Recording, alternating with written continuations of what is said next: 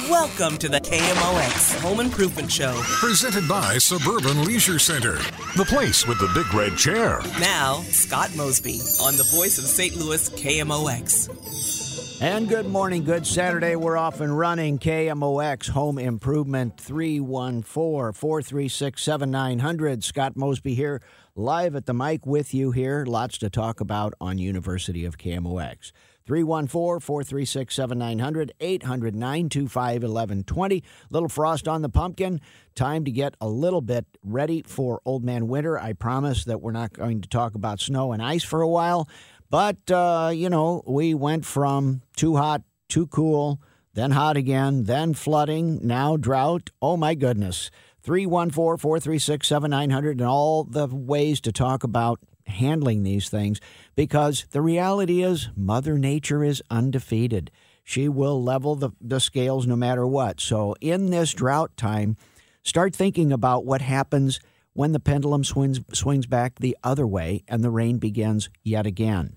So with the drought, Mike Miller was talking about the plants, how you prepare and hydrate fully.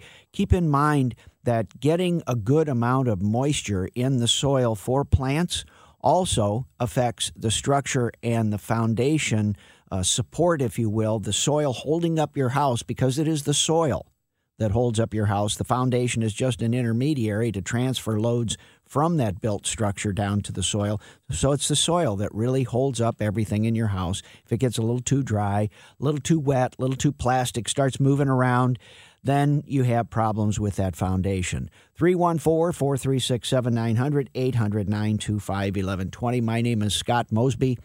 Gosh, I've been on here almost as long as Mike Miller, about a quarter century, so maybe that dates me. Some of my experience goes back far enough. I'm a second-generation builder general contractor. We are now design builders, which means we're like licensed architects. We have everything necessary at Mosby Building Arts, stem to stern, to really get any kind of a residential construction project performed, from design, permitting, planning, estimating, drawing, and then getting all the teams and tools necessary to perform that project. With that, I sit here on KMOX ready, willing, and able to share with you the experience that I picked up from my father, started in 1947 on to now. So there's a lot of stuff that has come and gone, and yet the physics, the basics of this industry remain central right in the middle of all the logic, because, again, Mother Nature is undefeated. Laws of physics are kind of irrefutable. So there we go, all the things that happen structurally. Technology continues to move ahead. New products, new methods, new training programs. Manufacturers continue to innovate very rapidly with new products. How that flies in and out of the industry, or frankly, how it crashes in and out in the industry, sometimes the technology gets a little bit ahead of the training of the actual trade skills and people to perform as well as design these projects, which is why we're in the design build business, trying to get all of the team members together in one room. If you think about it, it's like playing the game of telephone. You start with a message on one end, and by the time you silently transfer that message chair to chair to chair to chair, then you wind up with a very different message coming out at the end. Our message is, let's get us all together in one room, one team, and try and minimize those issues and communicate the best we can. Still, we're human. Issues abound, and now we're into pandemics. We're into all kinds of economic resets, not enough labor things. So, golly, there's a lot to talk about here on KMOX. My name is Scott Mosby. I own Mosby Building Arts. We were founded in 1947.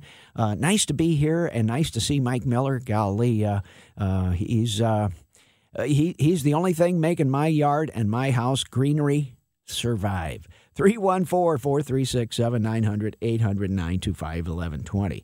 We've got a long show today. Cardinals happening things around here, so we're in the postseason playoffs. Lots to talk about. Now soccer and hockey, what a great town to be in. 314-436-7900, Scott Mosby at your service. Think about things around your home. So as we get into the wintertime, or sneaking up to what winter is, and it can come quickly. We can have cool temperatures. The leaves are beginning to turn. The maples are starting to get colorful. This is one of my favorite times in St. Louis for just beauty, frankly, and some of the drives that around the area that are just special and spectacular for those trees. But with those trees comes the pending leaf loss. Leaves wind up on the roof. They wind up in your yard. They wind up in the gutters. They plug the downspouts. Then you get a little bit of frost and freeze. You freeze up those leaves and those gutters and downspouts. Then you have a big rainstorm as Mother Nature comes back. My point being, be prepared and stay on top of your house, especially now when these weather days and opportunities give you the time to pay attention to them. It really matters whether or not you're on top or not. Simple things that you can go through now. Lubricate your locks. Use a dry lubricant of some sort. Some spray cans are called dry lube. And that's a good thing for locks. You can get into powdered graphite. Don't do the black stuff. Powdered graphite is the same thing that's in a number 2 black pencil. So if you can get white powdered graphite, that lubricates well. The reason we do non-thing, you try not to do WD-40. WD-40 works just fine until you get down to about 10 degrees Fahrenheit. And we have a lot of times when it gets really cold. And that's not the time for a lock to sludge up on you with some sort of a petrochemical lubricant, oil-based, as it is silicone. So watch it with those sorts of lubrications. Get your garage doors adjusted. Make sure you get those safety eyes on there. The resistance, change your light bulbs in your garage door opener. All those simple things. And we're sneaking up on daylight savings time about a month from now. Start getting your batteries ready to go because it's very important for those smoke detectors that those batteries get changed twice a year just because the life you save may be your own. Yeah, it's important. 314-436-7900. We're going to talk about a lot of things throughout the hours today. Stay with me here. Scott Mosby, KMOX. Cardinals playing tonight. We're going to try and get it done, and we'll see tonight. The pregame show tonight, 6:30, right here on KMOX. Stay tuned for an afternoon of experts on University of KMOX. Scott Mosby standing by. We're going to come right back after this. This is the KMOX Home Improvement Show. Presented by Suburban Leisure Center, the place with the big red chair. Now, Scott Mosby on the voice of St. Louis KMOX. All right, happy Saturday, happy weather, middle of the country, middle of the thermostat as we're warming up to a chilly day, 60 degrees, good sun. Great time to be outside. Again, start getting that house ready for the coming winter. Start stocking up on things. Now's the time to kind of get the lawnmower serviced and ready to go. Keep in mind the furnace needs a little attention and love. If anything you want to get serviced on that heating season, now is the time to call those service techs for the HVAC people to come out. This is their slow time when it's not really hot and it's not really cold. That's the time to get them out because they're more available. And they're a little less frazzled, harried, and hurried. So it's a great time to get them going. Be prepared. Outside, we're not quite finished with air conditioning. We may be, we may not be. You never know. We get some spikes in afternoons, 80 degrees coming up here in the afternoon, coming next week. So just be prepared and get your house ready for the coming winter. I promised I wouldn't talk about ice and snow. Well, start looking around for your snow melt maybe a little bit early in the hardware store, home centers. But as we roll into the holiday season, snow melt will become something that needs to be handy, helpful, and right there at your service and your garage. Let's go to the phone lines here and talk with my friend Pat. Hey, Pat, good morning. Welcome to KMOX. How can I help you this fine morning? Good morning. When we had that big, giant rainfall and everybody's basements was flooding, I didn't really have a flood, but I did have water come into my basement in just a couple of places around the bottom where the wall meets the floor. And I cleaned it up. And my son-in-law built this house for us in 1988. And so, obviously, I talked to him about it. It's the first time I had that kind of problem. Because I said, should I be having somebody come out and look to seal that up? And he said, no, I should not. That it was designed to I guess, let the concrete move with the temperature changes and things like that. Yes. And then I heard an advertisement on the radio about a company that would come out and seal up all that stuff. And so it got me to wondering, which is right. So I thought, well, I'll call you and find out. Well, they're both correct. They're both correct. That's not an answer. Well, but I'll connect the dots for you here. The concrete floor gets bigger and smaller, but what really caused that crack, when the floor was poured up next to the foundation, it was tight right next to one another, touching adjacent, all of that. As thousands of gallons of water left both the foundation concrete and the concrete floor, then the concrete floor shrinks, the foundation shrinks a little bit, but that floor moves away, leaves a little bit of a gap from a water intrusion issue, 6 of one, half a dozen of the other. If it takes 10 inches of rainfall to make your basement leak a little in a few places, I don't consider that broken. I just consider that pay attention to the future. Now, radon is a different issue.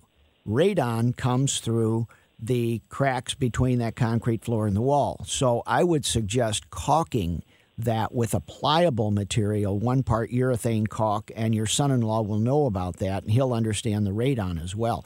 But I wouldn't, seal it up with cement or anything that's solid. But, frankly, it's good for bugs. You caulk it up, it looks a little bit better. You have to use a very high-quality caulk, and it keeps that gas. Radon is a colorless, odorless gas that is loaded with radioactivity.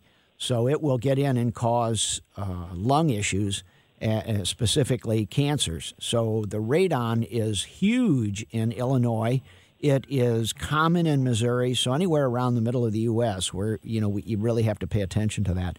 So, an ounce of prevention beats a pound of cure. I would have somebody come in and use 1 part urethane caulk, really high-quality caulk, just caulk around and just, close the joints at that. If the foundation moves or the floor moves up and down as it might, then, the caulk goes with it and it doesn't really break. So you kind of get the best of both there, Pat.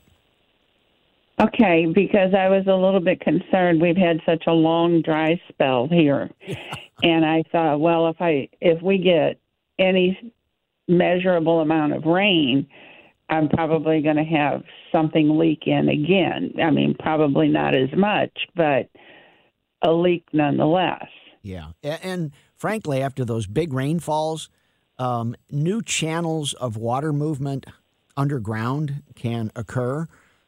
Just because it was fine in 1960 or 1988, things change, and golly, 10, 12 inches in a few hours, there's no telling. So, if it were mine, and for me, I would do it mostly, number 1, for bugs. I'm a neatnik. Number 2, for radon. And number 3, just it'll make me feel a little better about water. But if water really wants to come in on ground saturation, it'll find a place. That's kind of what your son-in-law is telling. He's like, you're sticking your finger in the dike, and then it'll move over. You're going to run out of fingers, Mom. Okay, I got it. Okay, I got it. Thank you very much. I appreciate it. It's very reassuring. Thanks, Pat. And don't underestimate the radon value of that, too. It's a big deal in this part of the country, so easy to do. Okay. All right. Got it. Thank you. You're welcome. Bye now. Scott Mosby Home Improvement. Again, asking a good question may bring a different answer. And people say, where do you get all those answers? Like, well, sometimes my answers actually line up with the questions. So, anyway, it's kind of fun that way. Well, let's see what's happening with my friend Carla. Hey, Carla, good morning. Welcome to KMOX. How can I help you this Saturday? Oh, good morning.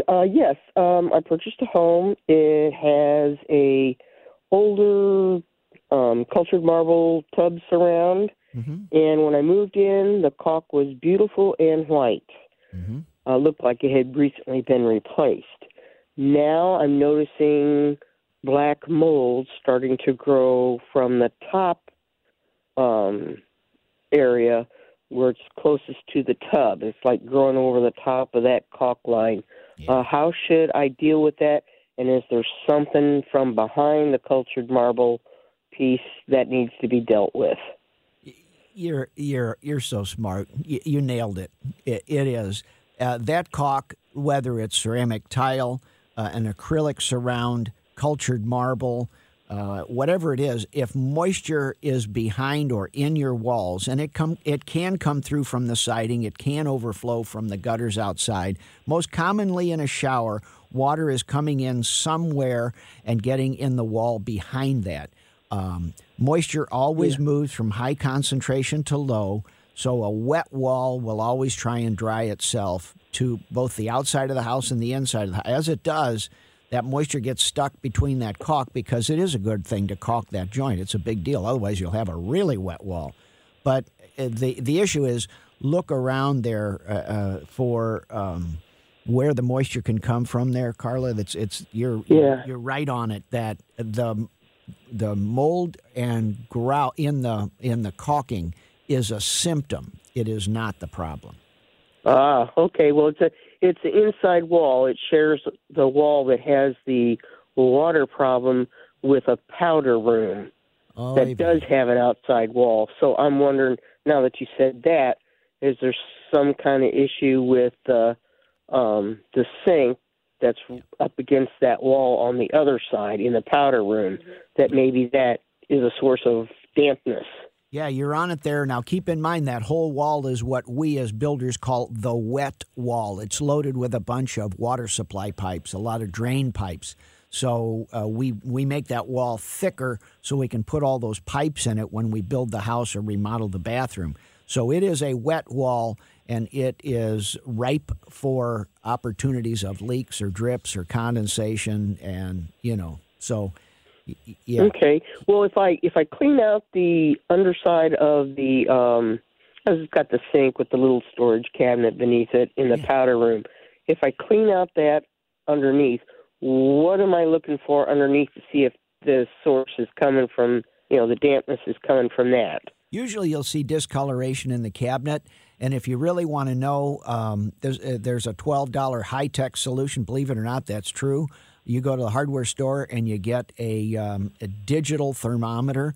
I buy the indoor-outdoor one. It has a wire on it, and I just take that digital thermometer and the one that has the relative humidity with the hygrometer on it, so it'll tell you, this much percent relative humidity and 78 degrees. It'll tell you how wet it is. If you just stick that thing down underneath that vanity and see what it is. We use these around the house looking for humidity, wet basements, because you may not have a leaking basement, but you may have a smelly basement, which indicates moisture. So same thing. You can just stick that in there, and you'll find other uses for it throughout the year. But for $12 or $15, it's a cheap date to get really accurate digital information. Okay. So to eliminate the ugliness of that, should I, scrape that caulk out and replace it? Yeah, you're probably going to do that every 1 or 2 years, because once, and this gets to the technology, especially if you have a brick home or a plaster wall, those things hold moisture, and moisture moves through both of those materials, willy-nilly. So you may wind up. And this is just an aesthetic issue, so don't worry about dyeing or black mold or any of that stuff. If it gets fuzzy, maybe you need to think about that. But cut that caulk out with a razor blade or a utility knife, very, very sharp. You will lacerate that in a surgical, almost medical type. That gets you a clean cut and a good place to put your new caulk in. Okay. Is there a type of caulk specifically that I should be looking for? Typically silicone is a good type of caulk. It's very difficult to handle. It's a mess. It's stringy, very hard to clean up. Once you get it on something, it's hard to get up, which all makes it a good thing for bathtubs and shower surrounds. So there's some that are mildew-side or mildew-resistant silicone that are available at the hardware store and home centers. That's the better stuff. But make sure that you dry this thing out before you put the caulk on. Okay, so I should maybe put a fan or something in there and let it go for how long? Oh, as long as you can, really. A day or two is nice. There will be some caulk here, Carla, between the bottom of the cultured marble panel and the top of the tub deck. And, cutting that out, that's the one that really dries out the wall. So if you pull out the bevel part, that's an easy cut. The one that's hard to pull out, and most of it, if it's silicone, it'll come out like a rope anyway. You pull one end and it just starts coming. That's where you can inspect the wetness of the wall and why that black. That's where it's turning black, where it's at the bottom of the cultured marble panel where it comes down to meet the lip in the tub. Yeah. And that's where it's turning black in that corner. And don't trust it. Just because that caulk looks pretty good doesn't mean it's water sealed. Okay. Yeah. All right. Well, I'll give it a whirl. If it means a couple year replacement every once in a while, then I can handle that. Yeah, there you go, Carla. It's kind of lining up the expectations. Or you can spend about $150,000 to rebuild the house around that bathroom, and you can fix that mold issue. No. There you go. All right. Thank you. Have a good day. Okay, Carla. Take care. All right. Bye-bye. And that's kind of what I get to technology. It's like, well, technology. We build brick homes or solid brick, full masonry. The masons were in a brick town, so the brick in this town is really well installed. We have weep holes in it. We have drainage planes behind it. Bricklayers have been doing all this stuff for 100 years. As we moved into new technologies, EFIS, the stow, the artificial stucco, latex modified stucco. EFIS is what is it?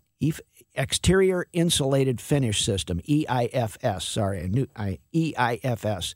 And that's that stucco stuff you see on the outside of the house. Well, 30, 40 years ago, we were trying to seal up the house as tightly as we could, keep the moisture out, keep the heat in, and all that energy efficiency stuff. Hey, did anybody get the memo that St. Louis has 92% relative humidity sometimes, which means that the air is soaking wet. So you can't keep it out. It's endemic. It's everywhere. So that's kind of how we got into trouble on some of those things, and why, my advice to Carla is, there's certain things in homes that we think is a good idea, doesn't really survive the test of time, and yet we keep trying to innovate because Mother Nature's pretty powerful. Anyway, 314-436-7900, 314-436-7900, phone lines, bring it on, bring it in, bring it at plenty. Vote early, vote often, right here on KMOX. Scott Mosby standing by, back for more. This is the KMOX Home Improvement Show. Presented by Suburban Leisure Center, the place with the big red chair. Now, Scott Mosby on the voice of St. Louis KMOX. All right, big day, folks. Right here on KMOX, we have the Pirates and Cardinals game in the postseason play. Pre-game 6:30 tonight, 7:37 first pitch right here on KMOX. Right up to this show at 12:15, we go to the pregame show for St. Louis City SC. This is the soccer game, so we've got things happening in the Lou. Good weather. And this time of year, there's stuff going on all over the town. Great time to be in St. Louis. Let's talk with my friend Guy. Hey, Guy, good morning. Welcome to KMOX, and how can I help, sir? Yes, sir. You may have answered this question about radon. I heard a little bit about a few callers back, but we have just poured a slab for a new construction, no basement. And so far, I've not seen any cracks in the slab. Mm-hmm. But what would you recommend, or do you recommend any kind of sealer or caulk around where the water and the drain pipes and all that are coming up through the slab? I do, but it'll be a while because it really takes a year or two for all that moisture to leave the concrete. For example, concrete will reach its 90% of its total strength in 28 days, which means that most of the water leaves in the first month of time. After that month, then the concrete starts shrinking a little bit with weather as well. My point being that, yes, this is a great idea if you can caulk all that up. But frankly, a lot of those joints don't open up. Cracks don't occur for a year or two because all those building materials are kind of settling in, getting used to each other over time. Mm-hmm. So since we can't wait a year to finish the project, I guess we just seal up what we can see at this point? Yes, and really, when you've got tile, or for example, in with a floor drain, when you have a shower drain, something like that. Generally, the plumber kind of seals that up as well when they put the pipe in. But any kind of caulking can work. All you're doing is trying to block that area so that the exchange of gas from below the grade doesn't exchange with your house. And you have also a plastic sheet. You'll have a polyethylene, a 6 mil polyethylene plastic barrier underneath that concrete, I'm sure. Correct. Yeah. That goes a long we way. did. That goes a long way. Have you all actually seen a lot of radon coming up through slabs? Not through slabs. It's not that permeable. So the gas doesn't move in a concentration that matters, but it does come in around the leaks. So you have the house, a radon test, which is common in, really, if you can hear my voice, in real estate transactions. Home inspectors always do these radon tests. Most mortgagors require that for safety. And all it is the lowest level of habitable space. So if you have a finished basement, that's where the test is taken. If you have an unfinished basement, you do it on the first floor. For you, a slab on grade is right there on that. And it has to be a closed-up house. So your house has to be pretty much finished before you can even test this thing. Okay. All right. Okay. Hey, appreciate it. All right. Guy, you're down in Cape Girardeau? Farmington, actually. Farmington. Oh, beautiful country. Oh, St. Francis River, one of my favorites. Yes, sir. All right. Thanks for the call, Guy. Take care. Yep. Thank you. Bye now. Bye. So, yeah, I spent many a day on the St. Francis River whitewater kayaking when my body worked a little bit better than it does today. A few shoulder issues, worn out things from being an athlete, and golly, I kind of decided that I was in love with my wife when, we were dating, and I had just finished paddling a river, and I just sat back and looked at the glory of nature. It's like, oh, there's one person I'd really like to share that with, and that's when I knew. Scott Mosby, KMOX. Let's see what's cooking with my friend here, Kathy. Hey, Kathy, good morning. How can I help this morning? Hi, yes. We're getting ready to remodel our kitchen, and I want to take the wall down between the dining room and the kitchen to open up the space. And I have two different bids, one from a very experienced quality contractor, and it's extremely expensive. And then, of course, we have someone who's been doing work for us for many years, and he's a good contractor, but I don't know his level of experience there. So I think I'm going to know your answer is, I really want to get this project done, but I don't want to skimp on removing this load-bearing wall. It's probably 15 feet wide, and, of course, it's in the center of the house. So it's kind of stopping my project now because I don't have the tens of thousands of dollars to to get that done. So what's the importance of that? Let me ask you a few questions here, Kathy. Is this wall going down the middle of the house between the front and the back? Yes. On the end of your house, do you have a gable roof where it up slopes on the front and down slopes on the back? Just two simple slopes, mostly. Well, yes, I'll say yes. I mean, it's a large home, and we sit kind of on the bluffs, and it's about 35 years old, and it was, custom built. So it's good construction, but we have many different roof pitches. Yeah. It's almost like a tree house. Oh, nice. Beautiful home then. I love that. But I think you are dealing with a load-bearing wall. If it is a load-bearing wall, first off, you have to have a building permit for this. It's a big deal. That does take a little bit of time. But I would, if it is a load-bearing wall, that is not for the faint of heart. And there are a few things you just don't cut prices on. One is medical care, and the other is structures and homes, because it all may fall down. And usually the stuff falls down when there's some nasty storm or snow on the roof or all the inconvenient things. Okay. So now I will say this. Oftentimes in things like that, you can hire a separate contractor to come in and put in the steel beam or whatever that span. 15 feet is a big span, by the way. Now, ways to adjust that price is you can leave a few columns in so you can have 2 or 3 columns in there, maybe 6 feet apart, 5 feet apart. and that's very affordable. So you can open it up visually. You have to plan your furniture because, if you come back after the project's all done, you may have a column right in the middle of the walk area. Whereas if when you're designing, you can kind of move that column over right at the end of where a couch might be. So you can open things up visually, still not have to fund that big load-bearing or a clear span beam. So there are other ways to get there. Okay. Yeah. All right. Well, I appreciate it. Yep. And if you have a house like that, though, golly, you're kind of a steward of keeping that house. It'll be around for a long time. If it's that cool a place, don't cut costs because you can actually destroy some of the value of that house if you kind of look like you cut costs. Yeah, I'll keep saving. I'll keep saving up.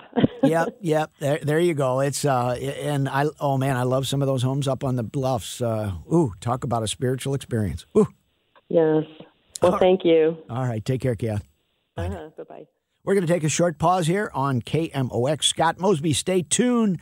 We have soccer coming up 12:15 right here on KMOX. This is the KMOX Home Improvement Show. Presented by Suburban Leisure Center, the place with the big red chair. Now, Scott Mosby on the voice of St. Louis KMOX.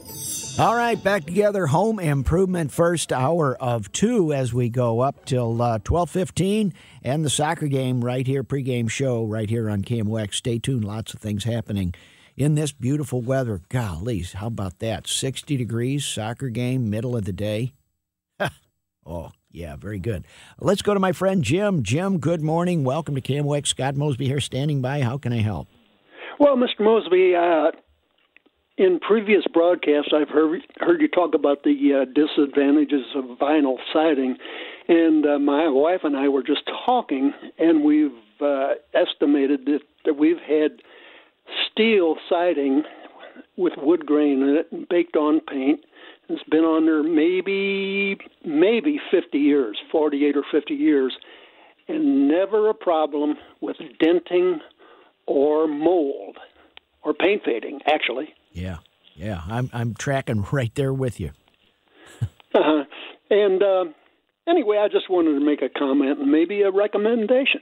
Well, Jim, it's this baffles me a little bit because I'm exactly on the same page as you. The steel siding it doesn't move like aluminum. It does rust, but the coating value of steel just doesn't expand and contract quite like aluminum. So you don't have the lapse. Even on a repaint, steel is one of the sidings that actually repaint. You can paint over it pretty well because the lap joints don't move as much. So generally they might move, a 16th or an eighth of an inch season to season. Vinyl siding can move 3/8 of an inch, and you can't paint the stuff. So I got you. Yeah, I got you. But it has fallen out of favor, and I'm not really sure why. When we go to remodel a house that has steel siding on it, we go to any length to save it because the only real siding color we can get in steel lap siding is white. And then you have there's like one manufacturer that still makes steel. I don't know why it fell out of favor. You bring up a really good point, quite parallel with my heart, and it is bomb-proof.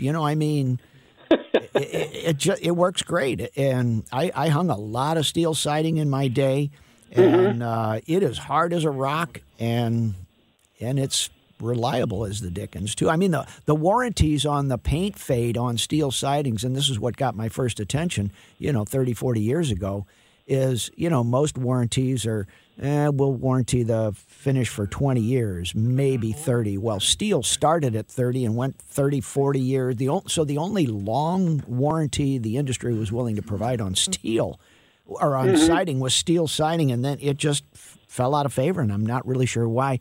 I think probably because of cutting the steel, that when you cut an aluminum sheet of siding, you expose the unfinished edge end of that aluminum or steel. Yes. And when you do that mid-frame, in the middle of a wall, then you wind up with rust and rust joints. But those can be managed pretty much where you have all your cuts on the right or left end corners. But I got you. I think that's why it fell out of favor. Well, anyway, I was going to also mention, too, like if you have vinyl siding on the side of your house, and the house next door catches on fire, your siding's gone too. Oh, yeah. Well, I don't know if you were listening last week, but one of my favorite questions, which, I learned like a ton of bricks, is all these high-performance glass coatings on the neighbors' windows can melt your siding as well. Oh. Yeah. Well, I mean, think about it. You've got this parabolic, curved, really reflective glass surface, and the sun comes down at a right angle and it bounces off. Well, if you have a flat piece of glass, you just get a glare. But if you have insulated glass that might be a little concave with a vacuum in the middle of it or something like that, you're talking about you're talking about a magnifying glass, and you can literally melt your neighbor's vinyl siding off their house. And we had a phone call. We had a call last week on that, and it's real. Okay. Yeah. Well, thanks for taking my call. Thank you very much, Jim. Thanks for bringing that forward, because steel siding is close to my heart, and we don't put much of it up anymore because it's just hard to get. I see. I think this company that sold the siding to the guy that installed it is still in business, and I think it was called Allside. Yeah, Allside was and is a good siding company, and I think they're the only one that when we get into it, it's like Allside white siding. You can have any color as long as it's white. Okay. Well, thank you very much. Okay, Jim. Thanks for the point. Sure. Bye. Bye now. And there we go. There's another technology issue. Technology moves forward, but the installation restrictions, i.e. cutting a ferrous metal that will rest on the edge, where you cut it with tin snips, or we cut it sometimes with a backward plywood cutting blade, but you get a sharp cut, but you still have water on the rain and you can get rust. So anyway, that's an example of technology that was dropped because of that. Back for more on KMOX. Welcome to the KMOX Home Improvement Show. Presented by Suburban Leisure Center, the place with the big red chair. Now, Scott Mosby on the voice of St. Louis KMOX. All right, good morning, 11 o'clock, KMOX. One more hour taking us up to the soccer game, 12:15 today. Scott Mosby at your service.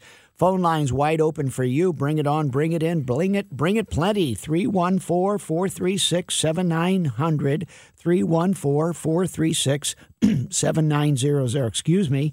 And keep in mind, we are talking about all things about your home, anything related, indoors, outdoors, health, safety, heat, cool, and preparing for coming seasons, as well as closing down past seasons. For those of you that are dealing with your yards, lawns, and the plantings, my gosh, Mike Miller was busy today as we're going from flood to now drought.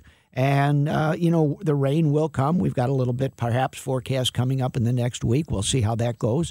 The point being, be prepared. Whatever tools it takes. It's not a little bit too early to pull out the snow shovel. It is not too early to start looking for ice and snow melt and the appropriate type. So keep in mind, you can use rock salt on asphalt, but do not use rock salt on concrete or pavers. Those are cementitious materials.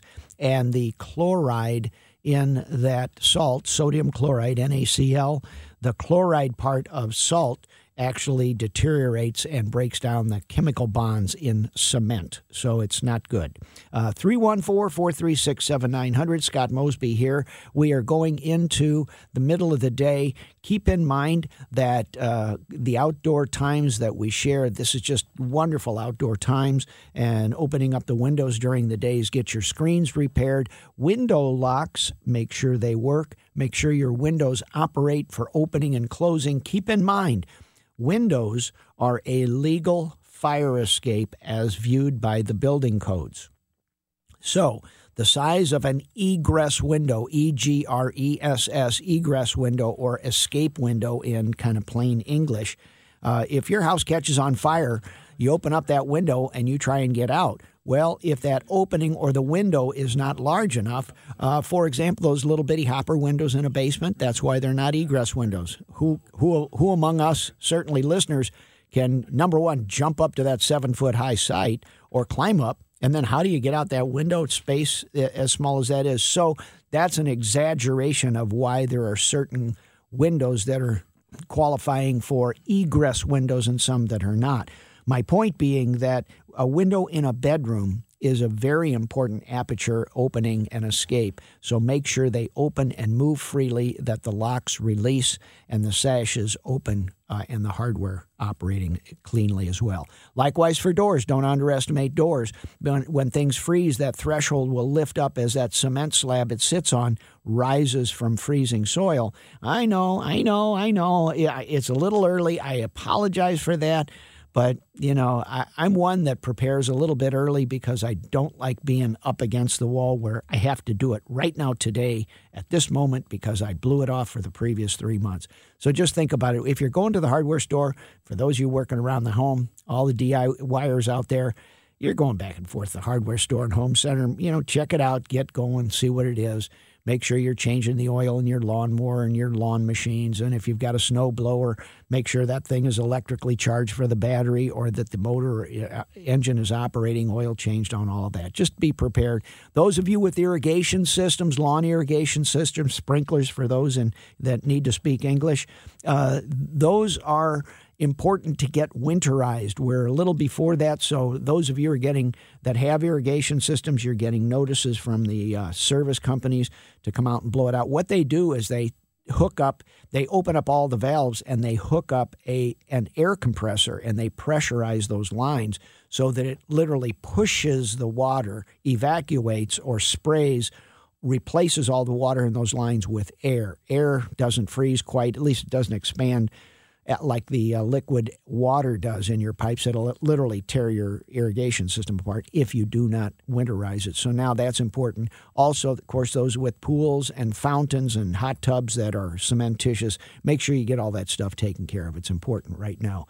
Again, around the house, for those of you, do not be lulled into a sense of no problem with this drought. Make sure that you're operating and exercising sump pumps, the motors down in those sump pits down in your basement. You may have more than one, so be aware. If you have a battery backup, it's time now to get the batteries tested or changed. Those battery backup batteries would look like a car battery. It's a deep cycle. It's kind of like a trolling motor fishing boat battery like that. But they're designed to sit dormant for a long time, very different than a car battery. So make sure you're getting the right kind of deep cycle backup battery. They have a life of about 3 years. Some go out in 2, some go out in 4. But once you get something like that, make sure you're checking it out, because the worst thing is to count on having a battery backup. Power goes down, Ameren Electric goes away, Crawford Electric, whatever. They lose power because of the big storms. And then your battery is kaput, and you invested, you put all the money, you put all the effort into it, and then your basement floods anyway, so just because of battery lack of maintenance. So make sure that's it. Likewise, we get into daylight savings time, which is coming up in early November. Be aware, get your batteries, get them stocked up, and test your batteries. Some of those old batteries that you have around the house may not be quite the same that you're thinking of. 314-436-7900, 800-925-1120. Bring it on. Let's see what's happening with my friend David. David, good morning. Welcome to KMOX. How can I help, sir? Yeah, good morning. Thank you for your service. Yeah. Got a couple roofing questions for you. Mm-hmm. I got one roof, part of my roof, flat black rubber roofing. It's probably 25 years old. Yeah. I'm wondering if there's a product that I could use to clean it and to kind of rejuvenate it to get maybe a little bit more life out of it. That's the first question. Okay. You're about the end of that life. I understand that, but they don't make any kind of product to kind of rejuvenate that? No, you can make it look better. You can make it look better. You can't make it more reliable. What I would look at there, David, is the joints, the seams, the seals, the laps.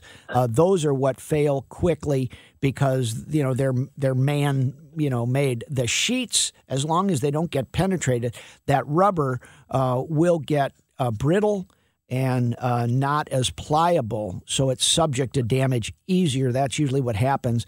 And going into the winter, that gets colder, so it'll shrink and it may pull apart. But your seams are the first place to look at. So take a look around at the edge of the roof where there might be flashing, or a parapet wall where that rubber material goes up the wall.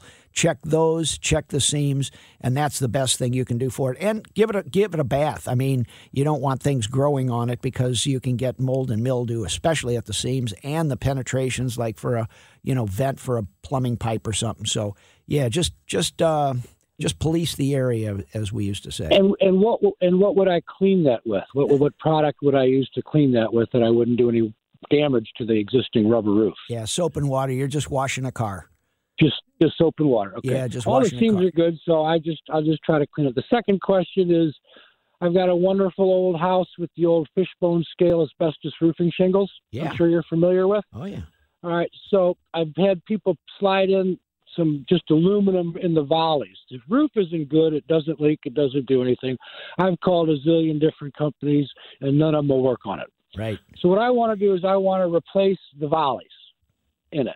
Yeah. So I go to my supplier, and it said, a typical volley, they say, is about 18 inches, so I got 9 inches on either side. Mm-hmm. So if I take off the shingles going up that volley, is that 9-inch spread on an old roof like that enough? No. No. So, no. When you get driving rain, especially on a metal valley, you can blow that rain sideways, even with the valleys with the curled in 180-degree curled edges. You can blow the rain right out of the valleys, number one. And ice and snow will build up from the eave at the gutter line and crawl up underneath those valleys. So typically the way a valley is laid in on metal is a membrane goes all the way up 36 inches wide, 18 inches both sides, and then the metal valleys plunk down on top of that so that any ice and snow that crawls up from the bottom gutter line doesn't really get underneath the shingles. Okay, so it's more the membrane underneath it that needs to be that 18 inches to either side, and then the 9-inch side of my copper volley. Right. That would be adequate. Yeah, it's just a redundant system that, the valley, a metal valley just flushes and scours itself. So you get a bunch of debris in it and you get a heavy rainfall, all that stuff washes out of your valley. Not so for a regular laced roof shingles, so that you can get the stuff. So that's the advantage of the metal valley. I love them. Okay, so next question, within this volley, I would like to leave like a 3-inch gap. I mean, right now the shingles are butted up in the volley. Mm-hmm. I would like to make a separation in that of about 3 inches on either side. Is that recommended? Is that something I should do or shouldn't do? Yeah, you should. Yeah. So you're telling me on both sides the roof from the left plane and the right plane are touching on that metal valley? Almost. That's not really correct. You're exactly right. You leave about 3 inches on each side because that's how the water flushes all the debris out of that valley. That's the advantage of those metal valleys is they're self-cleaning. So if you have shingles to shingle, I'm tracking right with you there, brother. You're on it, David. Okay. Well, I think that answers my questions. I said I called a zillion companies, so I guess I'm going to have to get up and do it myself. Yeah, nobody will touch that. They just want to rip the whole roof off. Yeah, nobody wants to. Yeah, nobody touches asbestos. Not on siding. Yeah. That's the shape of things to come. 18-inch with my membrane, and then the 9-inch volley should be adequate. Yep, and about a 5 to 6 inch gap shingle to shingle on that valley. And do you know about cutting the top corners on those? As you have the top corner, cut the top. There's going to be a point on the top end on those shingles that you need to curl that around. Right. So that should already be cut in that way. Okay. All right. Well, Scott, thank you very much. Enjoy your show, and you have a great weekend. All right, David, protect yourself. This stuff still is asbestos, brother. Oh, yeah. All right. I understand that. All right. Bye-bye. Bye now. Scott Mosby, KMOX, back for more after this. This is the KMOX Home Improvement Show. Presented by Suburban Leisure Center, the place with the big red chair. Now, Scott Mosby on the voice of St. Louis KMOX. All right, Scott Mosby, Home Improvement, middle of the day here, KMOX, middle of the dial. For those of you that are sealing or cleaning and sealing, perhaps your deck, your patio, driveway, whatever it is, we're on the tail end of that. I know we're in still some pretty nice weather. Keep in mind the optimal surface temperature, not air temperature, surface temperature, the temperature of the asphalt, temperature of the wood, temperature of the concrete is 70 degrees Fahrenheit. Most sealers are designed to optimally or best operate at about that temperature. So when we get below that 70-degree temperature, you're kind of getting into the curing cycle, moving a little too slow. So, you might apply that sealer and it might be a day before you can walk on it as opposed to, a few hours in the normal summertime. So just be aware, it is the surface temperature that is optimally 70 degrees Fahrenheit for whether asphalt coating, concrete sealing with silicone-based or water-based, whatever it is, deck re-cleaning and staining being a sealing method. Any kind of cleaning and brick sealing is also likewise. So we're at about the tail end of that. Professional installers can do that because they typically have thermometers. They know what the temperature is of the concrete, or they can change the formulation of that sealer to operate at better temperatures. Let's go back to the phone lines and talk to my friend Dave. Hey, Dave, Scott Mosby, good morning. Welcome. How can I help, sir? Hey, Scott. How's it going? Oh, fantabulous. How about you? Hey, you mentioned at the beginning of the show about putting rock salt on the concrete. Yeah. Is there any compound or anything that you can put on those scars before I try to refinish it? When you say refinish, what do you have in mind? Well, it's flaking off on the porch from the salt, like on the top finish. The finish is kind of flaking off, and I was wondering if, instead of me just putting concrete down and trying to smooth it out, I didn't know if there was a professional type compound that would adhere to the concrete that you put down and on the concrete that exists there now. Yeah, you're in a really tough place. If you have salt deterioration, what is happening is the chemical bond has been broken or destroyed. And the professional way to find out what is solid and what is not is literally to drag an iron chain over it and listen to the sound. If it's hollow, because if you use a bouncing, dowel rod wood or something like that, you can actually, knock the stuff off. The problem, right. So anyway, it's just kind of dragging a chain around, and you listen to it. After a while, if you drag it on good concrete, you'll hear it's very high pitched, very solid, feels as such, and then all of a sudden it'll drop to a hollow sound, kind of like dragging a chain across an empty metal can. It'll be solid. It'll be hollow sounding. That's where you have to then remove that spalling concrete. The problem is any patch like this, Dave, is uglier than the blemish because the color. Oh, really? Oh, yeah. I mean, that's what I was afraid of. Careful what you ask for, brother. You just might get it. So I mean, you almost have to pour a new porch, I guess. I don't know. That's kind of the thing. You can skim it, and there are high quality. They're epoxy-based sealers. You can use concrete glue, which works really good in this situation. Long and the short of it is you're putting brand new concrete over 5, 10, 15, 20-year-old dirty concrete, and it's like paint matching. Golly, even the professionals can't match paint very well. Right. It's like 2 years old. It's a new home, and ouch. Yeah, I put the salt on it last winter. It's flaking. I mean, I can just sweep it sometimes, and it starts flaking off. Yeah, I would do frankly, I would do the chain thing. I'd scrape it a little bit and see what you can do. You can actually do a dowel rod, a metal one, or a wood one, and it's usually enough to pop those loose pieces out. Take a look at what it looks like. And the issue is if you seal it, which may be the better choice, you really can't patch it anymore because you've contaminated that surface with, basically a sealer membrane like Teflon. You can just put Teflon between the new patch. Right. Okay. All right. Yeah, be careful. That's fire because there's, and I'll tell you, you heard Charlie Brennan advertise for Morelli. What they do and do really well when they patch brick, you'll get brick spalling off the face of a house. And I've seen the Morelli team do this. They are really good at color matching that brick, but they test it. They'll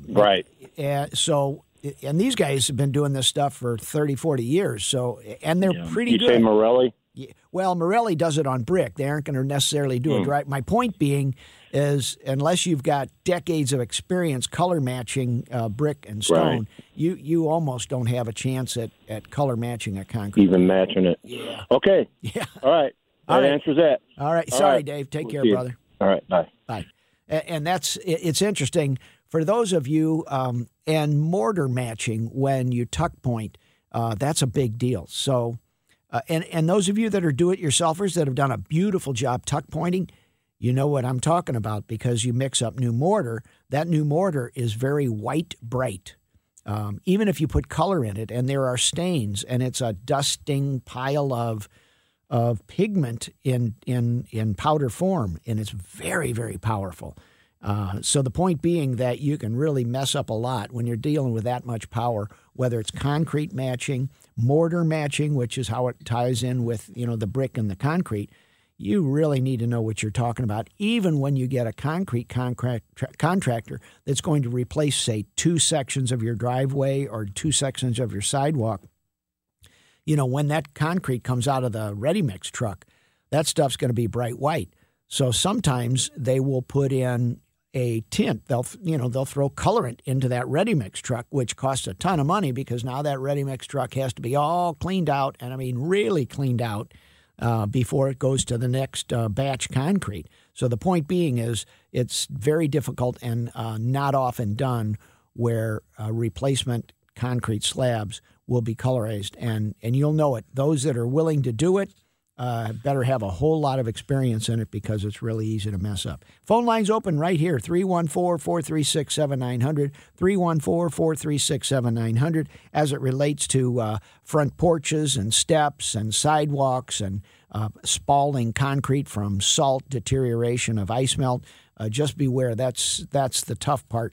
And the reason you want to seal your concrete or seal your deck or seal your asphalt is it holds those stains up higher on the surface.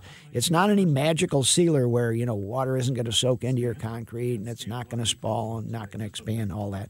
The issue is that sealing holds the water, the moisture. If you happen to have salt or something on it, it holds it up in the top surface of that concrete. And it also keeps the ice a little bit easier to pop off and clean off when you are in a deep freeze situation. So that's why sealing is so important, or why I'm big on it. It's important. It's not the end-all, be-all, but my gosh, it's a whole lot better than no sealer at all. Scott Mosby, Home Improvement. We're going to take a short pause and come right back for more after this on KMOX. This is the KMOX Home Improvement Show. Presented by Suburban Leisure Center, the place with the big red chair. Now, Scott Mosby on the voice of St. Louis KMOX. Yes, indeed. Scott Mosby here, wrapping up hour 2 of University of KMOX. Tonight, the Cardinals play the Pirates right here in St. Louis. Game time 7:37. Pregame here on KMOX 6:30. Right after this show, about 12:15, we have the St. Louis Soccer Club here, St. Louis SC, playing in St. Louis. So we've got a lot of things happening right here, or at least broadcasting here in St. Louis on KMOX. Let's go to the phone lines and talk to my friend Stan. Stan, good morning. Welcome to KMOX. How can I help? Yeah, Scott, I am remodeling a kitchen in an old house, and I've got a chimney that runs up through the kitchen from downstairs all the way through the roof. Mm-hmm. It had plaster on it originally. I got all the plaster off of it, cleaned the chimney with a muriatic acid solution, and cleaned it all up. Now when I rub up against it, I'm getting like a red dust off of it. Is there something I can do to seal that without changing the color of it? Oh, yeah. You basically seal it. Now, there's a penetrating sealer, like a silicone material, that is more of a water control sealer. What really needs to go on that brick is an acrylic sealer, which is similar to basically kitchen floor wax. The acrylic liquid, clear, never yellows. Yeah. Okay. That's the type of material it will be. It is an acrylic, and it's called a wet look sealer. On brick, It will still soak in to the point, and what it does is it's mostly a dust control. But what you did with that cleaner, with the muriatic acid, is that doesn't really affect the brick. That affects the mortar only. Mm-hmm. Okay. So you got it clean. You're ready to go. You may need to rinse it after that muriatic before you put sealer on it because you still have acid in dry form sitting on that brick. Okay, so what kind of product? It's an acrylic. Yep, acrylic sealer. Acrylic clear sealer, and hopefully if you find 2 or 3 sheens, like how shiny it is, how reflective, you'll get a matte, M-A-T-T-E matte, and sometimes it's semi-gloss and sometimes wet look gloss. You want the matte. You want it to be not shiny. Right. Okay, so it's an acrylic matte gloss. Okay. Yeah, and oftentimes you're only going to find one, and it won't have anything about it's just inherently a shiny sealer. But if you put 2 coats on it, it will definitely shine. So make sure you do what's called a wet on wet, which means you have one application shot at it. Now that means you roll it one direction and brush it another, and then roll it the other direction while it's still wet. So wet on wet, because once it cures and once it dries, then you're painting the paint. You're not painting the brick anymore, and it'll turn out to be really shiny. Okay. All right. Thank you very much. I appreciate it. And a pump sprayer may be the way to apply that stuff, too. That's what I was thinking. Maybe just spray it on. Yeah, and maybe a 2-man job, even as small as it is. If it's a small chimney, you may be able to do it yourself. But, spray it on, get it in, and then daub all the mortar joints with a brush. Come back if you need to, even with a wet roller to even it out. Yeah. Mm-hmm. Okay. I appreciate it. Thank you very much. All right. Take care, Stan. Good luck, my friend. Bye. Bye. Interesting thing on some of those chimneys, I know it sounds kind of strange. Oftentimes, if you have an older furnace that needs to be replaced, and this is how we look at things at Mosby Building Arts, which is my day job. If that chimney goes through the kitchen, typically you've got a water heater and a furnace connected to it. But if your water heater is on its last legs, your furnace needs to be upgraded and replaced, you can actually horizontally vent. You can get rid of that whole chimney. Now, that's a 2-story or 3-story issue going all the way up through the roof. But be aware that there are other options than just dealing with the chimney because it sits there in your kitchen. And because now you get a higher efficiency furnace, it now ports exhausts through PVC pipe going through the side of your house. Your hot water heater can likewise do the same. If your units are both in still good condition, then you just deal with it. You leave the chimney where it is and you work and design around it. The point being that there are alternatives that if within a year or 2 you have to replace that furnace, well, that's usually big money. A water heater, not so much. So you basically replace both of those as part of the kitchen, and that's how some of those kitchen remodeling projects get to be pricey because you're adding more things to it to optimize that design. And you're also then adding on, now you're into HVAC replacement, which isn't really part of the kitchen, but now it looks like it financially. Let's see what's happening with my friend Art. Art, good morning. Welcome to KMOX. How can I help, sir? Yeah, Scott, I'd appreciate it if you could sort of give me a estimate in today's dollars as far as the cost. When I came back from Korea, from the Korean War, I happened to be 93, so I'm sort of recollecting back. Okay. We got a house out here in Afton, had some old broken Merrimack stone concrete walls cracked, breaking up in the fence line with cedar posts and garden wire and so forth like that. Yeah. Now, this was all with shovel, with sledgehammers, hauling 50-pound chunks of broken concrete out of 2 150-foot fence lines on either side. Then we dug. Well, I did the work, actually, part-time. Took me 27 months of 4 hours a day to go ahead and accomplish this. But I dug down 3 foot, 30-inch wide, put the doggone footing in and the rebars and so forth. My brother helped with getting the concrete loads into the doggone farms and so forth that we had set up. Mm-hmm. And we finally get the fence wire up and so forth like that. Now, I don't know what a ditch witch and labor costs would be nowadays, but what do you think that type of installation and that type of excavation would amount to? Art, the amount of time it took you to describe it directly relates to how much money it costs. Yeah. Golly, I would say 100-foot long fence like that. Oh my gosh, with all new materials in today's dollars, just for 100 feet of that would be probably $60,000. I mean, for 100. Like I say, it took me 3 years from March to September, 4 hours a day after work to come in and grab that doggone shovel, that pick, and the sledgehammer, dragging all that broken concrete out, stacking it up, and then having my brother come on with a truck and go ahead and haul it off to a dump. Yeah, well, but that's the way it is, Well, even today, Art, there's a lot of handwork in that, so 2/3 of what you're describing would be done about the same way, except for the digging, the ditch witch, and maybe ready mix. But I mean, it's still a heavy, labor-intensive project, which is why the dollars. You think $60,000 for 100 foot? Yep. Which means if you have 300 feet. This was on both sides of the property, 150 foot on either side, so that's 300 foot. Yeah, so there you 180,000 in today's dollars. Yeah, like I say, well, when you grow up through the Depression, anything worth having is worth working for.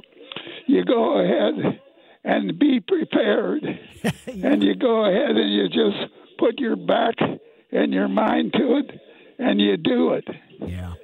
You don't depend upon no screw nails, no type of electric outlets or cords or anything like that. It was all, that concrete broke pretty good, though. It came out maybe 25, 50-pound chunks, and then you had to dig it out of the ground, Well, Art, thanks for the call, and anything. So you think 180,000, huh? Yeah, maybe if you have 300 feet, it might drop down to economy of scale. You might get 150,000, but my message is it's a boatload of money. Yeah, well, like I say, God kept me with good, strong hands and shoulders, and I did the doggone work. And that garden saw was pretty easy going. Thank you. All right, thanks for the call, Art. Take care. And there we go. I mean, Art did this himself, but it's interesting. His name is Art. Any project that takes that much effort and care and planning and frankly, love looks like it. So why is a stone wall so beautiful? Well, because somebody worked really hard to make it happen. Crown mold the same way. Multi-piece wood trim, a nice picture frame that's just stunningly put together. Things that take effort are reflected in artistic appreciation. And I've studied this a long time. Why is I'll walk into the St. Louis old courthouse down on the riverfront, and you look at some of the woodwork in that thing. Like, wow, what a piece of art. And, the doors that are so tall, those things are majestic, and the effort and the time necessary. Monticello the same way. So Art's effort in putting together this wall reflects out in, I'll bet a lot of people have driven past that wall and appreciated that wall for many, many years. And, it shows. So effort, love, and care is what comes out in what's known or feeling as quality and beauty. Not always, but mostly it is. Anyway, Scott Mosby, KMOX. Stay tuned. We'll be back for more after this on KMOX. This is the KMOX Home Improvement Show. Presented by Suburban Leisure Center, the place with the big red chair. Now, Scott Mosby on the voice of St. Louis KMOX. Okay, phone lines for the next few minutes, 314-436-7900, 314-436-7900. Coming up tonight, Cards versus the Pirates. And it is postseason, and it's a do-or-die game for us tonight. Game at 7:37, pregame 6:30. St. Louis SC Soccer Club coming up here right after following this show, 12:15. We go to the pregame show coming right out of news, weather, and sports. I'll be back in a few minutes. And this is Scott Mosby, Home Improvement. Bring it on if you have questions. We've had a good show today. It was interesting. Water basement, the caulking of the floor to the concrete foundation wall. Pat started us off, and in the heavy rainstorm, she had experienced a few occurrences of water coming through. Should she close that up? And the answer is you don't really have to from a structural standpoint. My issue was more radon over the future. Water is kind of the third choice. Number one, I like to caulk up that joint just because that's where bugs go down and come up. And, I can control my bugs in the basement. And it's a good place to put a good urethane caulk, but really even a low-grade latex caulk will work out fine for that. So, yes, caulk that joint between the floor and the wall. Mostly for aesthetics. I like the looks of it, controls the bugs. Number two, more importantly, is radon gas, which is an odorless, colorless, very nasty radioactive gas that can cause lung cancer in higher concentrations. So be aware of that. And number three, it just looks good. So also, we had cultured marble. This back to caulking the tub and the wall between, in a shower or a tub bathroom. Make sure that the moisture behind that building material, behind the cultured marble, behind the tile, behind that acrylic wall, whatever it is, if there's moisture back there, and it can come from the other side of the wall and it can come down from the exterior of the house. So be aware of that. Let's go to the phone lines now and talk to Jane, see what's cooking. Hey, Jane, good morning. Welcome to KMOX. How can I help? Hello, Jane. I've had a problem for the last 2 years in my kitchen, and it's over my stove area and next to where I've got a broom closet and floor-to-ceiling cabinets with crown molding at the top. Okay. Anyway, at first we thought it was a rain leak, but when it's not raining, like today, it started leaking again, and it dribbles down from that crown molding and comes down the wall.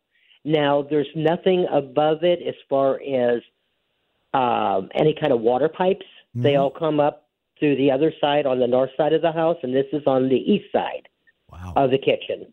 And it only seems to do it in cold weather. Yeah. And the problem is I don't have access to get up into the attic to look at it. We've looked at the roof, and there's no place that anything is leaking there. And it's just this one specific spot, and it just dribbles down. And it hadn't leaked since May. Yeah. And as soon as the temperatures dipped, it's starting to leak again, whatever it is. What's the material of the wall? Clue? What is the wall material made of? The wall material is plasterboard. Plasterboard? Wow. Mm-hmm. You're dealing with condensation. So this moisture is coming either out of the air or from the building material behind it. I don't think you have a leak. When you have cold weather, and we just came out of some pretty warm, humid months, so the building material is wet. And when that cold weather hits, you've got probably there's a lack of insulation up in the attic, so the condensation may happen at that point. I'm not sure how this all ties together, but I'm pretty sure it's condensation based on your cold weather observation.